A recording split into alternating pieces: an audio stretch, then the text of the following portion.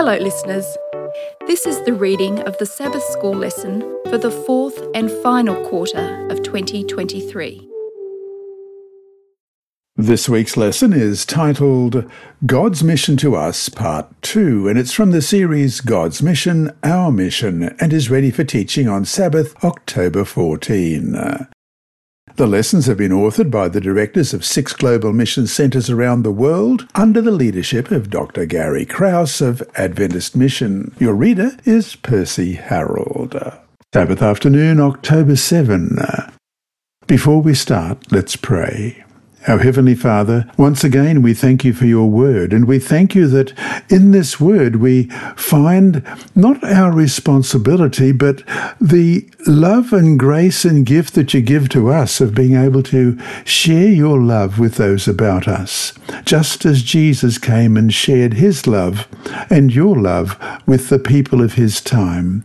And Lord, as we open your word this week, as we look at what mission is, we pray that our hearts may be open to the infilling of your Spirit, the guiding of your Spirit as we open your word. May the words jump out at us and show us what you want from us. Lord, as we're studying your word today and through this week, I'd like to pray for Andronica Wells and family. And I pray particularly that each of them may just love your word, and for Perla Caraveo in Loma Linda who's listening, and for Sandra Robinson, a faithful Seventh-day Adventist who listens as well, and Jaldemir Santos from Brazil and your entire International English Sabbath School class. Lord, I pray that you will be with each of them, and with Keith Maynard Sr. of St. Kitts and Nevis, who has requested prayer, and Marcia Campbell. Lord, for each of these people and for everyone who's listening, I pray that this week will be not just a good week, but a week when we walk with you one by one. Bless us now, we pray, in Jesus' name. Amen. Our memory text this week is Matthew 28 and verse 19. Go therefore and make disciples of all the nations, baptizing them in the name of the Father and of the Son and of the Holy Spirit. Let's read that again. Matthew 28 verse 19. Go therefore and make disciples of all the nations, baptizing them in the name of the Father and of the Son and of the Holy Spirit. The theme, that of God as a God of mission, runs throughout Scripture. It is the connecting thread of human history, and it demonstrates God's purpose for his creation. Furthermore, it consolidates divine revelation with a main focus, the restoration of God's image in his fallen children, as we read in Colossians 3, verses 9 and 10. Do not lie to one another, since you have put off the old man with his deeds, and have put on the new man, who is renewed in knowledge according to the image of him who created him. And we compare that with 1 John 3, verse 2. Beloved, now we are children of God, and it has not yet been revealed what we shall be, but we know that when he is revealed, we shall be like him, for we shall see him as he is. The mission of God also functions as the background through which we should see and understand God's word to us. When we read the Bible, we can identify a God who is intentionally reaching out to us. In spite of the separation caused by sin that we read about in Isaiah 59:2, through his mission, God continues to restore the broken relationship with humanity until the glorious moment when he will make all things new. Let's look at Isaiah 59 and verse 2. But your iniquities have separated you from your God, and your sins have hidden his face from you, so that he will not hear. But we read in Revelation 21 verse 5, Then he who sat on the throne said, Behold, I make all things new. And he said to me, Write, for these words are true and faithful. In the meantime, God has chosen to manifest himself to us in such a way that we can understand his nature and purpose, and above all, we can have a real and lasting relationship with him. In other words, we not only come to him, but also share with others our experience with him and his saving love. In the Scriptures, then, God gives us the basic elements of what his mission is all about.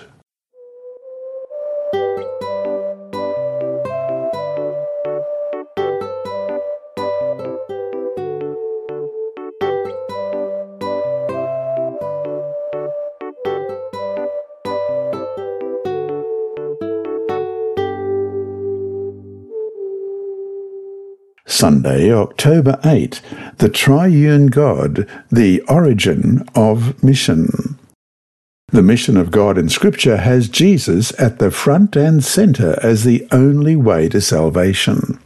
Christ himself declared in John 14, verse 6, "I am the way, the truth, and the life. No one comes to the Father except through me." But Jesus also helps us understand the centrality of the triune God to his mission.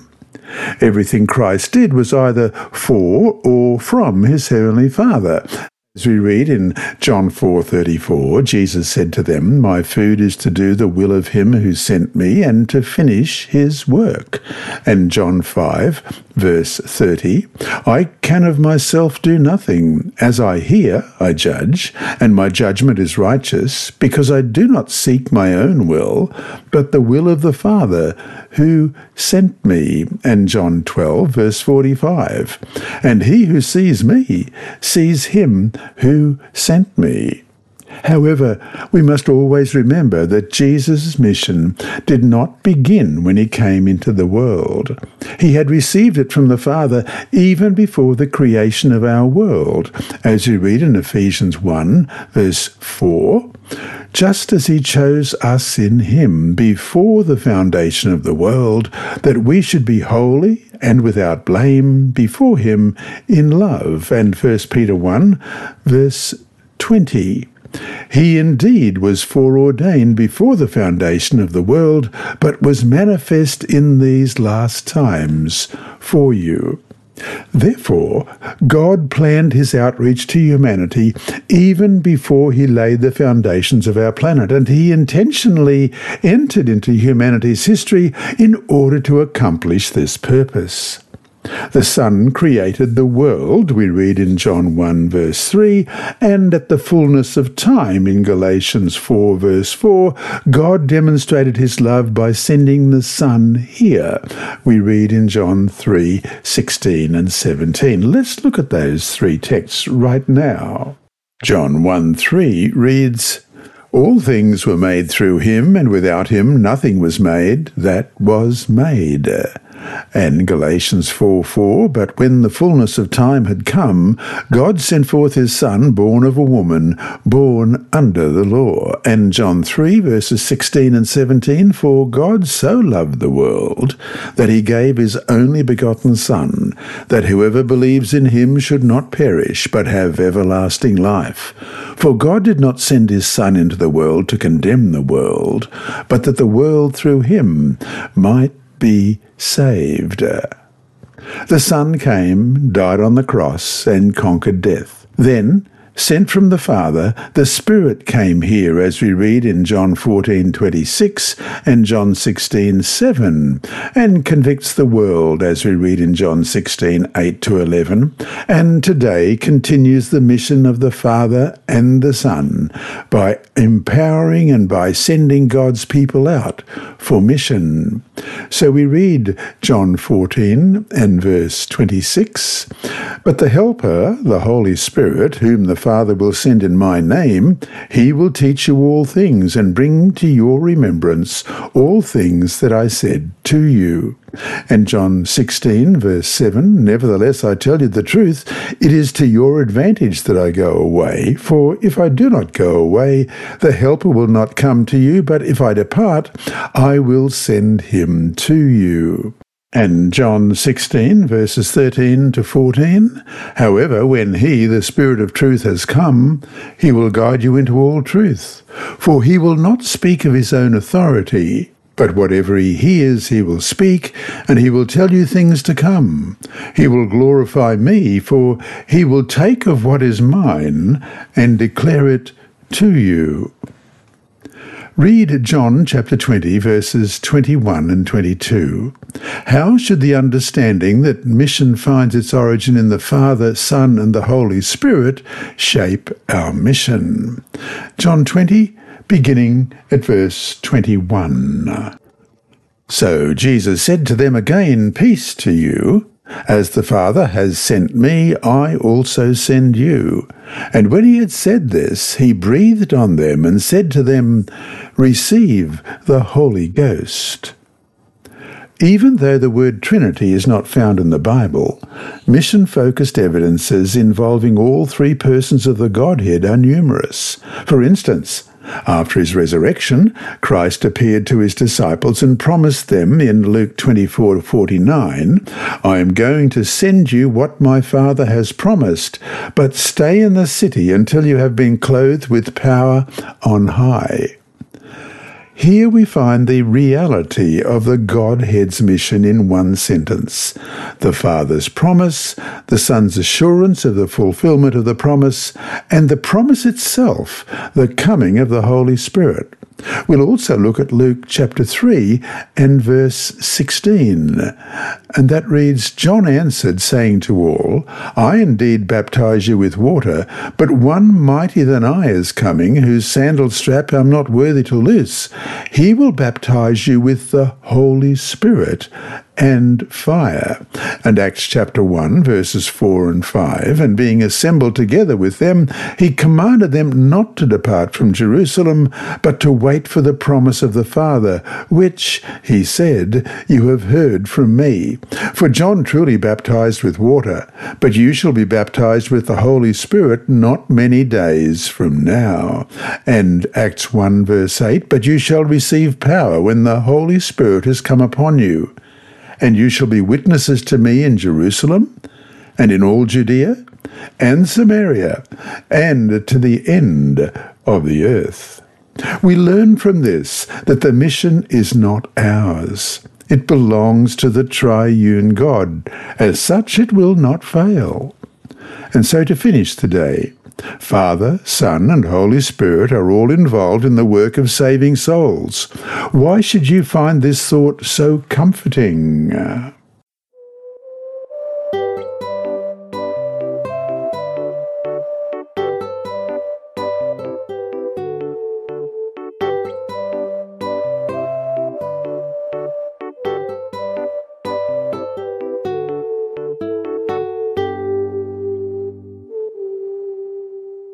Monday, October 9, Making Disciples, the Focus of Mission. Read Matthew 28, verses 16 to 20. What elements of discipleship can you identify in this passage? Matthew 28, beginning at verse 16. "Then the 11 disciples went away into Galilee to the mountain which Jesus had appointed for them. When they saw him, they worshipped him, but some doubted. And Jesus came and spoke to them, saying, 'All authority has been given to me in heaven and on earth. Go, therefore, and make disciples of all the nations, baptizing them in the name of the Father, and of the Son, and of the Holy Spirit, teaching them to observe all things that I have commanded you. And lo, I am with you always, even to the end of the age.'" Matthew 28, 16 to 20 declares the biblical mandate, commonly identified as the Great Commission. That's actually verses 18 to 20, in which Jesus instructs his followers to move outward and make disciples, teaching them in faith and initiating them into fellowship. We also see more about this in the other Gospels, in Mark 16, verses 16 to 20. Verses 15 to 16. "And he said to them, 'Go into all the world and preach the gospel to every creature. He who believes and is baptized will be saved, but he who does not believe will be condemned. And Luke 24, verses 44 to 49, then he said to them, "These are the words that I spoke to you while I was still with you, that all things must be fulfilled which were written in the law of Moses and the prophets and the Psalms concerning me." And he opened their understanding that they might comprehend the Scriptures. Then he said to them, "Thus it is written, and thus it was necessary for the Christ to suffer and to rise from the dead the third day, and that repentance and remission of sins should be preached in his name to all nations, beginning at Jerusalem. And you are witnesses of these things. Behold, I send the promise of my Father upon you, but tarry in the city of Jerusalem until you are endued with power from on high." And then in John chapter 20, verses 21 to 23, we read, "So Jesus said to them again, Peace to you, as the Father has sent me, I also send you." And when he had said this, he breathed on them and said to them, "Receive the Holy Spirit. If you forgive the sins of any, they are forgiven them. If you retain the sins of any, they are retained." The basic components of Matthew 28, 16 to 20 can be seen in four simple aspects. 1. Jesus commands his disciples to go to Galilee to be with him. We read that in Matthew 28. Jesus comes to them declaring his authority and sovereignty. We read that in verse 18. Jesus then commissions his disciples to a specific task, namely, make disciples in verses 19 and 20. And finally, number 4, Jesus promises to be with his disciples until the end in verse 20. Disciple-making is the primary focus of the Great Commission and the main task of mission. Literally, in the original Greek language, the beginning of Matthew 28:19 says, "Having gone, therefore, make disciples." The therefore gives to the commission its foundation on what has just been presented in verse 18. Jesus' power, authority, and sovereignty, all these coming from the victory attained in his resurrection.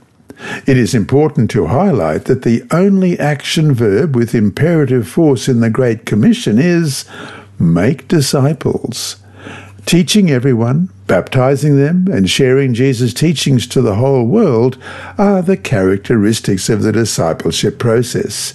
Here, Jesus is clearly directing his disciples toward one purpose, making disciples. This is indeed one of the greatest mission passages in all of Scripture. It ends with Jesus' promise of continuous presence with his followers. Obviously, the Great Commission was intended to be far more than just the first disciples gathered in that particular circumstance. They could not go to all nations by themselves in order to fulfill the new given mission of making disciples. Therefore, the commission is universal in its scope. Every true follower of Jesus Christ should be engaged in disciple-making. Furthermore, the message to be conveyed, the eternal gospel of Jesus Christ, is intended for the whole world, with no geographical, social, or ethnic limitations. The mission is to make disciples. How is this mandate of the Master affecting how you live and minister to others? How can you be involved?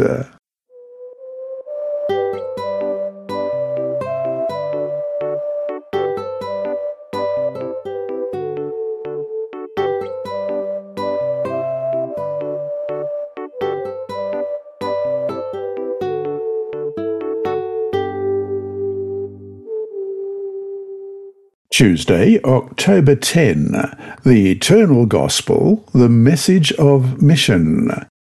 Read Revelation chapter 14, verses 6 and 7. What aspects of God's mission can you identify in the Eternal Gospel presented by the first angel of the three angels' messages? So we read from Revelation 14, beginning at verse 6. Then I saw another angel flying in the midst of heaven, having the everlasting gospel to preach to those who dwell on the earth, to every nation, tribe, tongue, and people, saying with a loud voice, Fear God and give glory to him, for the hour of his judgment has come, and worship him who made heaven and earth, the sea, and springs of water. This is the only place in Scripture in which the words eternal and gospel are connected. The gospel is the good news of grace offered to all through Jesus Christ. He came into our world to show us grace and truth. We read in John 1:14, and the Word became flesh and dwelt among us, and we beheld his glory, the glory as of the only begotten of the Father, full of grace and truth. He lived a sinless life and died on the cross as a substitutionary sacrifice to bear the penalty of our sins, as we read in Isaiah 53 and verses 4 and 5. Surely he has borne our griefs and carried our sorrows, yet we esteemed him stricken, smitten by God, and afflicted. But he was wounded for our transgressions, he was bruised for our iniquities. The chastisement for our peace was upon him, and by his stripes we are healed. And 1 Peter chapter 3 and verse 18, For Christ also suffered once for sins, the just for the unjust, that he might bring us to God, being put to death in the flesh, but made alive by the Spirit. He rose to life, returned to heaven, was exalted by the Father, and today intercedes for us in the heavenly sanctuary, as we read in Revelation 1 verse 18. I am he who lives and was dead, and behold, I am alive forevermore. Amen. And I have the keys of Hades and death. And Acts chapter 2 and verse 33.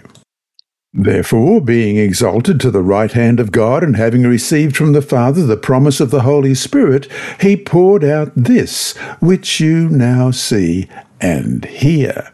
And Hebrews chapter 7, verse 25.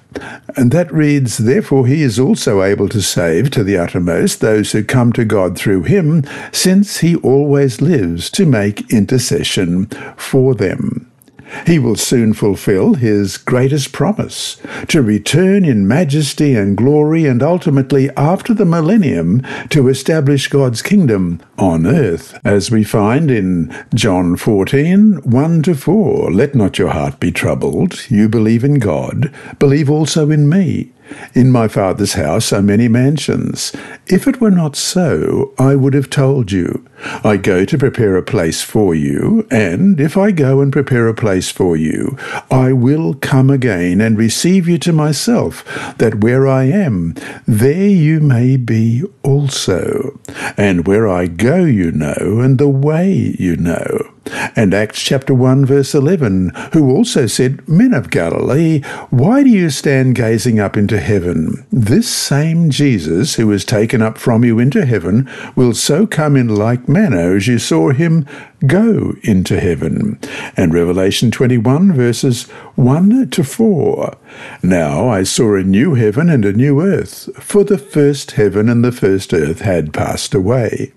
Also there was no more sea. Then I, John, saw the holy city, New Jerusalem, coming down out of heaven from God, prepared as a bride adorned for her husband. And I heard a loud voice from heaven saying, Behold, the tabernacle of God is with men, and he will dwell with them, and they shall be his people. God himself will be with them and be their God, and God will wipe away every tear from their eyes. There shall be no more death, nor sorrow, nor crying. There shall be no more pain, for the former things have passed away. These are all essential realities in the eternal gospel. Nevertheless, the fact that this message is eternal is remarkable. There is only one gospel that can save us. It will remain the same until the mission of God is fully accomplished. There will never be another gospel. Deceitful teachings and doctrines come and go, but the message of salvation, the eternal gospel, is unchanging, and those who believe and live it in obedience will be rewarded, as we read in Ephesians chapter 4 and verse 14. that we should no longer be children, tossed to and fro, and carried about with every wind of doctrine by the trickery of men, in the cunning craftiness of deceitful plotting. And also in Deuteronomy 5:33, you shall walk in all the ways which the Lord your God has commanded you, that you may live, and that it may be well with you, and that you may prolong your days in the land which you shall possess. And Romans 2, verse 6, who will render to each one according to his deeds. The same commission given to the first disciples also is given to us today. We must continue the task of making disciples for Christ everywhere. But what kind of disciples? Good, honest, fully devoted, loving people? These traits are essential, but they are not enough. We must make disciples focused on all biblical elements of discipleship, as we read in Luke 9:23. Then he said to them all, if anyone desires to come after me, let him deny himself and take up his cross daily and follow me. And John 13, verses 34 and 35. A new commandment I give to you, that you love one another as I have loved you, that you also love one another. By this all will know that you are my disciples, if you have love one for another. And 2 Corinthians 5:17. Therefore, if anyone is in Christ, he is a new creation. Old things have passed away. Behold, all things have become new. And so, with an ultimate purpose, being prepared and preparing others for the second coming of the Master, Jesus Christ. Ellen White writes in Christ Object Lessons, page 227 to 228, the proclamation of the judgment of Revelation 14:6 and 7 is an announcement of Christ's second coming as at hand, and this proclamation is called the everlasting gospel. Thus, the preaching of Christ's second coming, the announcement of his nearness, is shown to be an essential part of the gospel message. End of quote.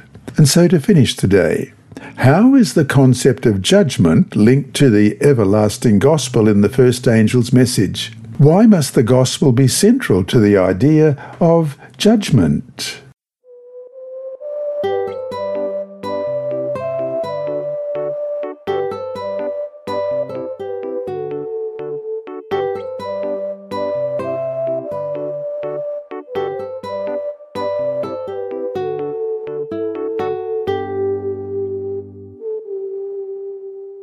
Wednesday, October 11.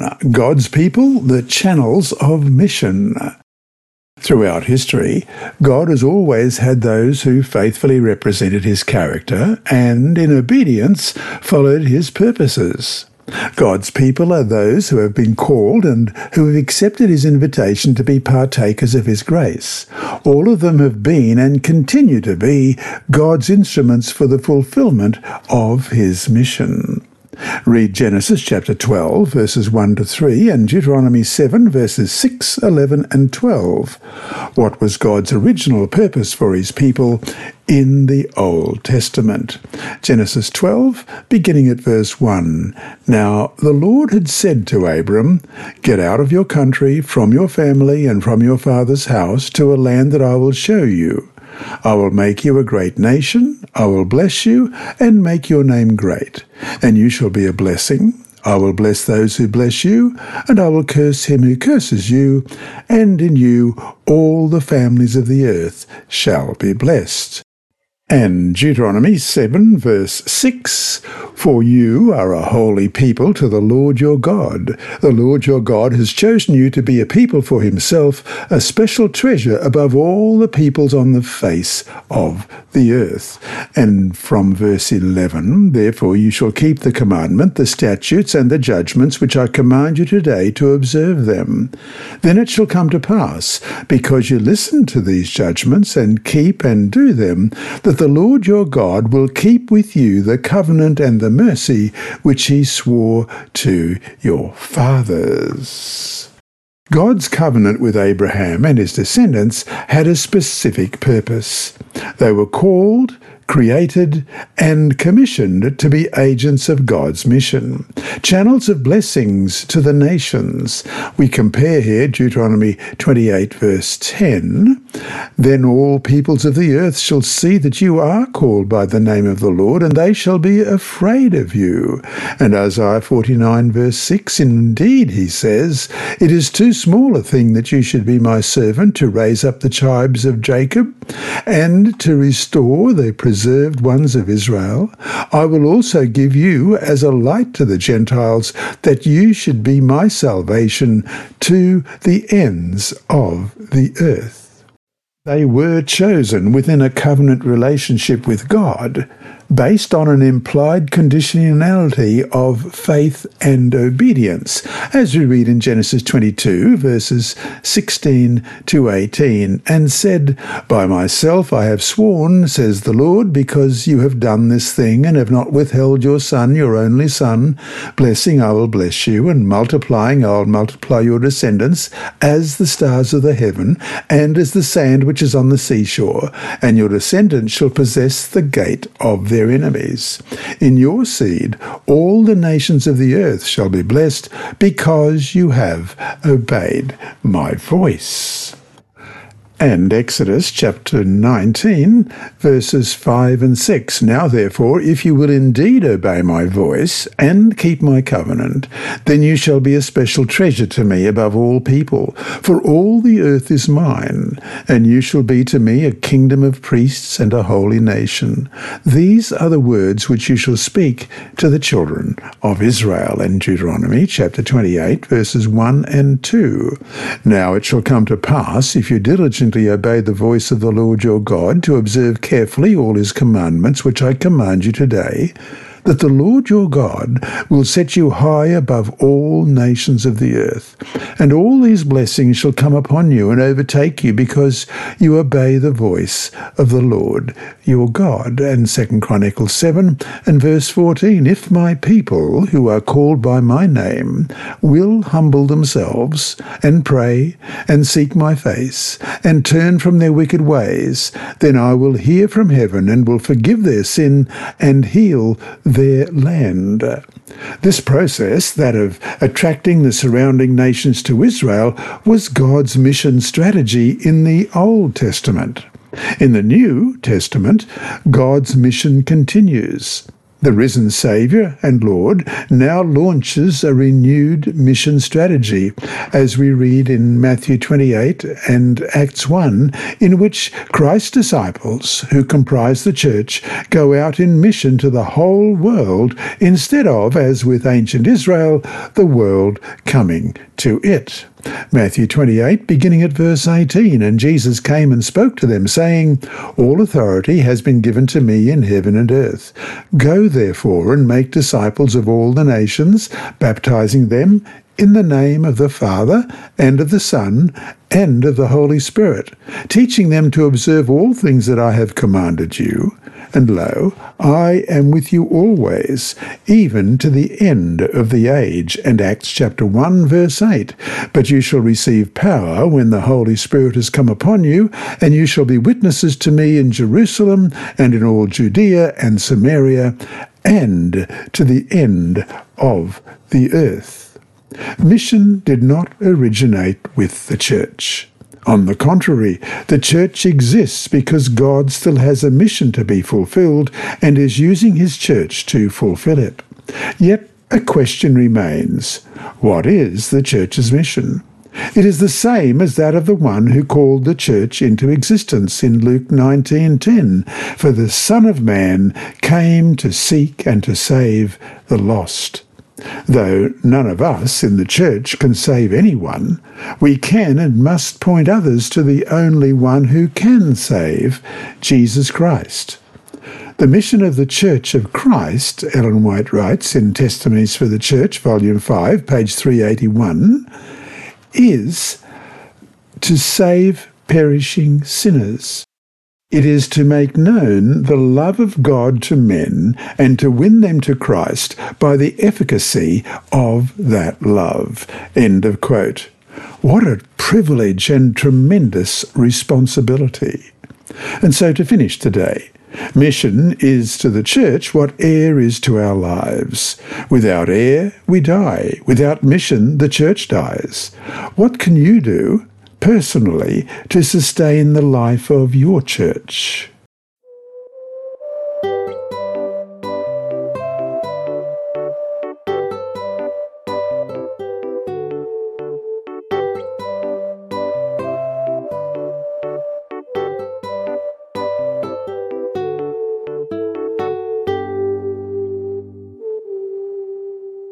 Thursday, October 12, the world, the area of mission. Read Revelation 7, verses 9 and 10. What does this text suggest about the far-reaching geographical scope of God's mission? Revelation 7, beginning at verse 9. After these things I looked, and behold, a great multitude which no one could number, of all nations, tribes, peoples, and tongues, standing before the throne and before the Lamb, clothed with white robes, with palm branches in their hands, and crying out with a loud voice, saying, Salvation belongs to our God, who sits on the throne, and to the Lamb. This week's lesson has intentionally discussed two crucial mission texts that emphasize the centrality of disciple-making in the Great Commission and the message of the eternal gospel. Interestingly, both texts have at least a common connecting point, the where of mission. They read in Matthew 28:19, Go therefore and make disciples of all nations. And in Revelation 14, verse 6, those who dwell on the earth, to every nation, tribe, tongue, and people. In other words, the gospel of Christ is to reach all classes, all nations, all tongues, and all peoples. The influence of the gospel is to unite the saved in one great brotherhood. We have only one model to imitate, and that is Christ. If we accept the truth as it is in Jesus, national prejudices and jealousies will be broken down, and the Spirit of truth will blend our hearts into one. When Jesus said, You will be my witnesses, in Acts 1, verse 8, he had three different geographical areas in mind. Area 1, you will be my witnesses in Jerusalem. At that time, his disciples were very close to Jerusalem. So Jesus was basically saying, begin to share your experience with God with people who are close to you. Mission begins at home, with family, with neighbours, with friends. This is the initial place of mission. Area 2, he then continues in all Judea and Samaria. Our mission also involves those who are in some ways close, but at the same time distant from us. In this group are people who may speak the same language that we speak, people who have a similar culture but do not live or share the same reality that we do. This is our further place of mission. And Area 3, beyond this, Christ says, and to the end of the earth. God's mission calls us to reach individuals from all places, nations, people, groups, languages, and ethnicities. This is our ultimate place of mission. And so to finish the day, first of all, we start with challenge. Pray every day this week for the community where you live. God has placed you there for a reason. And challenge up. Research the demographics of your area. What kind of people live around you? Ethnic and religious background, old, young, poor, wealthy, languages spoken, and so on. Ask God to show you how you may be a channel of His love to them.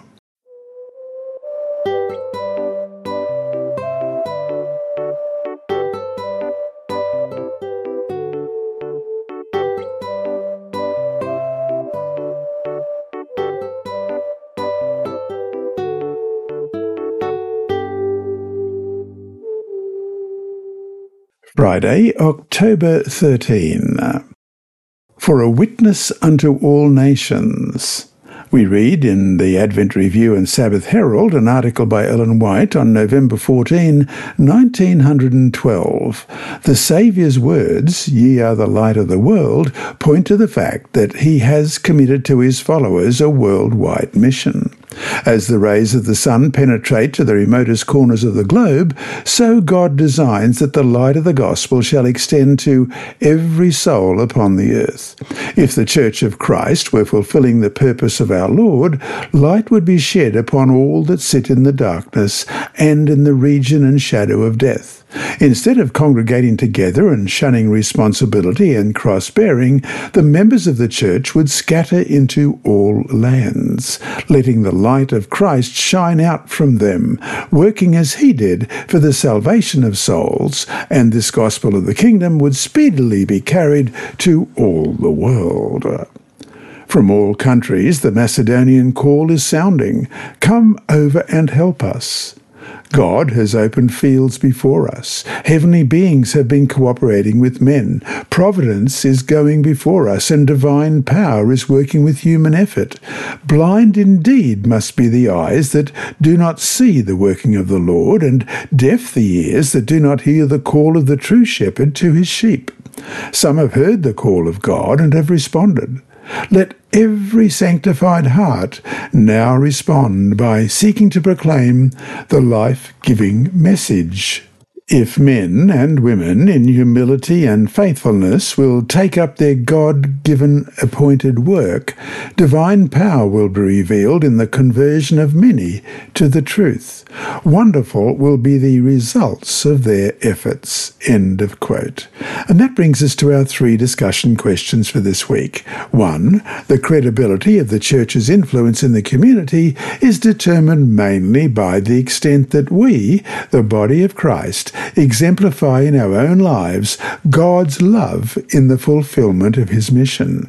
How do you personally respond to this challenge? 2. How do you think your church is seen and understood by its non-Adventist neighbours? How do you know? If the perception is positive, what can you do to strengthen it more? If it is negative, what can you do to change it? And 3. Why is keeping the eternal gospel at the centre of our mission to the world so important? What ultimate hope can we present to anyone, anywhere, that is not centred on the great hope we have because of the gospel, the good news of what Jesus has done for us on the cross?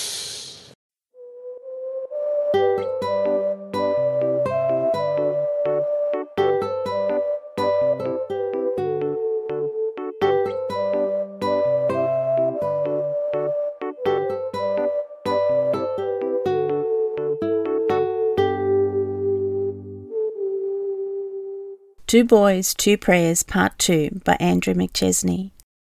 8 months passed after the miraculous answer to prayer, and Seventh-day Adventist Church members visited Father for a second time on a Sabbath in Conakry, Guinea. 15 people arrived with Father's sons, Junior and Emile, who attended an Adventist school on the church compound. "We are here to pray," a church elder said. Father appreciated the gesture, but he had a question. "Why do all other Christians go to church on Sunday, but you worship on Saturday?" he asked. The elder invited Father to open his Bible to Exodus 20, verses 8 to 10. Father read, "Remember the Sabbath day to keep it holy. 6 days you shall labour and do all your work, but the 7th day is the Sabbath of the Lord your God," in the New King James Version. But Father was unconvinced. "The 7th day is Sunday," he said. The elder asked him to turn to Matthew 28:1.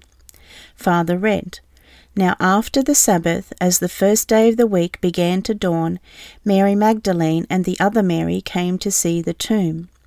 Father saw that the 7th day of the Bible was Saturday. I understand," he said. "Let's pray." After the church group left, Father showed the verses to Mother. She was unmoved. "No, we will stay in our church," she said. "I don't care what they said. And even if our children go to their church, I won't leave my church." Father suggested a time of prayer and fasting. "These questions started when our children began to attend that school," he said. We sent our children there to be educated. We don't know whether God sent our children to that church to lead us there. If this is the church of Jesus, let Jesus show us. Father and mother prayed and fasted for a week. If this is your will, let nothing prevent us from going to church next Sabbath, Father prayed. The next Sabbath, everything unfolded easily. Mother agreed to go to the Adventist church, and church members warmly welcomed them. Father was incredibly happy afterward. He felt like a burden had been lifted. He hadn't been faithful in prayer before, but now he found the energy to pray regularly. As he prayed, God answered, and his life changed. His work flourished. He began to get along with his parents and siblings. An older brother even named a child after him. He and mother gave their hearts to Jesus in baptism. I have peace, said Father, whose name is Pepi Voctorine Soropogi.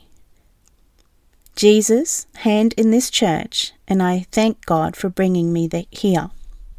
Thank you for your 13th Sabbath offering 3 years ago that helped the Adventist Maranatha School expand into new buildings in Conakry, Guinea in the West Central Africa Division.